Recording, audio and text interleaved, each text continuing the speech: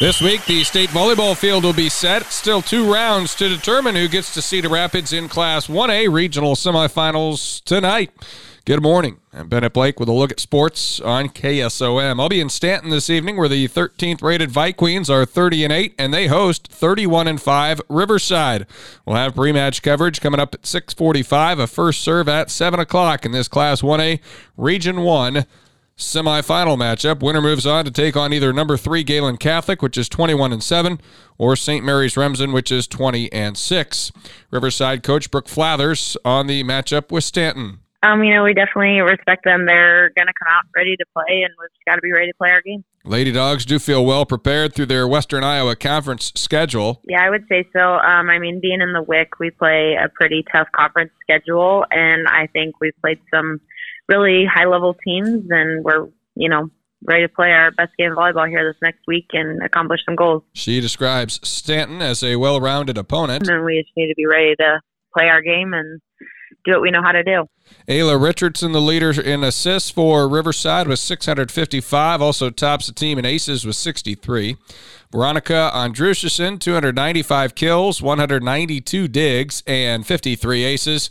Madison Baldwin has a team-high 312 digs. You can hear our complete pre-match interview with the Riverside coach Brooke Flathers with this story on our sports site at westerniowatoday.com. Again, the opposite matchup is third-rated Galen Catholic. They're the top seed in the bracket at 21-7, opposing 20-6 St. Mary's Remsen, that one in Lamar's. 1A in Region 2, it's third-rated Ankeny Christian at 34-3, coming off a 3-0 sweep of Audubon their last time out. They're at home against a 23-13 Tri-Center team that swept Cam in the last round. Ankeny Christian against Tri-Center this evening in a 1A Region 2 semifinal. The other matchup in that bracket has number 11 Sydney at 31-8 against East Mills. East Mills is 28-9, coming off a 3-0 sweep of Griswold their last time out. And in 1A Region 3, Glidden Ralston is representing the Rolling Valley Conference. They take on 14th rated AGWSR. Top half of the bracket has 27-4 and 6th rated Newell Fonda hosting Bishop Garrigan. Region 4 of Class 1A has Southeast Warren hosting Earlham and number 2 North Tama to take on Waterloo Christian. And those are all regional semifinals in Class 1A this evening. It's the regional semifinal round in Class 2A as well, where 14th rated Missouri Valley is 33-6. They'll host 18-8 Southwest Valley. Number 11 Kemper Catholic is 3-1. Is coming off a 3-1 win over Underwood. They're 36-4 on the season. The Knights host 28-8 and 13th ranked Trainer, which swept ACGC in the last round. Coming up tomorrow, it'll be the 3A, 4A, and 5A regional finals. Then on Wednesday, it's the 1A and 2A regional finals.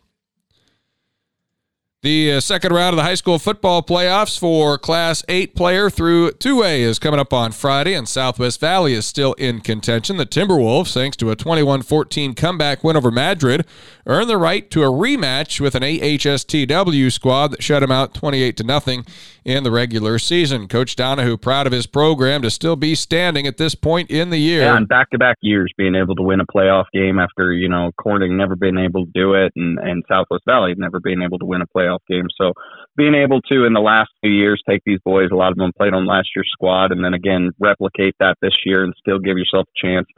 I think that's, again, a testament all to the boys and how hard they work and the time that they put in throughout the whole season. Playoffs start back in August, and we understood that, and we took it one game at a time. And again, I'm so excited to wake up on Monday morning and know that it's playoff week still, and we're not done playing football. Southwest Valley is 7-2 on the season. Following their regular season loss to AHSTW, they'd rattled off 4 straight victories. I always have said sometimes when you take a loss, it can be one of the best things for your team. And I think that we found out really quick what we needed to work on. The fundamentals of making sure that you're a great team, all those things that you work on through August. And we had a good beginning of our season, and sometimes you just get punched in the mouth. You got to make sure you come back out. And I think that we, climbed back up on the horse and were able to, rattle off some wins. I think the win over Madrid on Friday night, coming from behind, really showed our team that we belong. You're one of the top 16 teams in the state of Iowa right now in Class A football, and I think our boys believe that we can hang right there. You had a tough Class A District 7. You've got Mount Air, HST, and Southwest Valley who have all won. And I think, again, that's a testament to our class and the kind of football that we play down here in Southwest Iowa. Evan Timmerman ran 27 times for 206 yards and 2 touchdowns in last week's win. Isaac Curran, 13 carries for 76 yards. Bradley Grants had a touchdown run. Marshall Knapp led the defense with 12 tackles. Some highlights from our College Sports Weekly recap include Cooper McDermott of Atlantic had a 7-yard reception for Dakota State in their 38-24 win over Mayville State. Atlantic's Grant Sturm registered 2 tackles for Simpson in a 49-17 loss to Central. Also in that game, Central's Derek Mueller of Griswold with 2 tackles and a quarterback hurry. Atlantic's Zaid Nicholson had 2 tackles for Dordt in their 29-28 win against Concordia. It was Jalen Peterson of Atlantic running 12th for Missouri Western at the SBU Bearcat Invitational. Atlantic's Alyssa Ginther tied for 86 for Northwest Missouri State in golf at the Midwest Classic. Audubon's Matt Beisinger averaged 38.8 yards per punt with a long of 44 in Buena Vista's 42-25 win over Nebraska Wesleyan. Also Isaac Bauer of Cam, 2 tackles for Morningside in their 77-0 win over Mount Marty on Saturday. More details at westerniowatoday.com.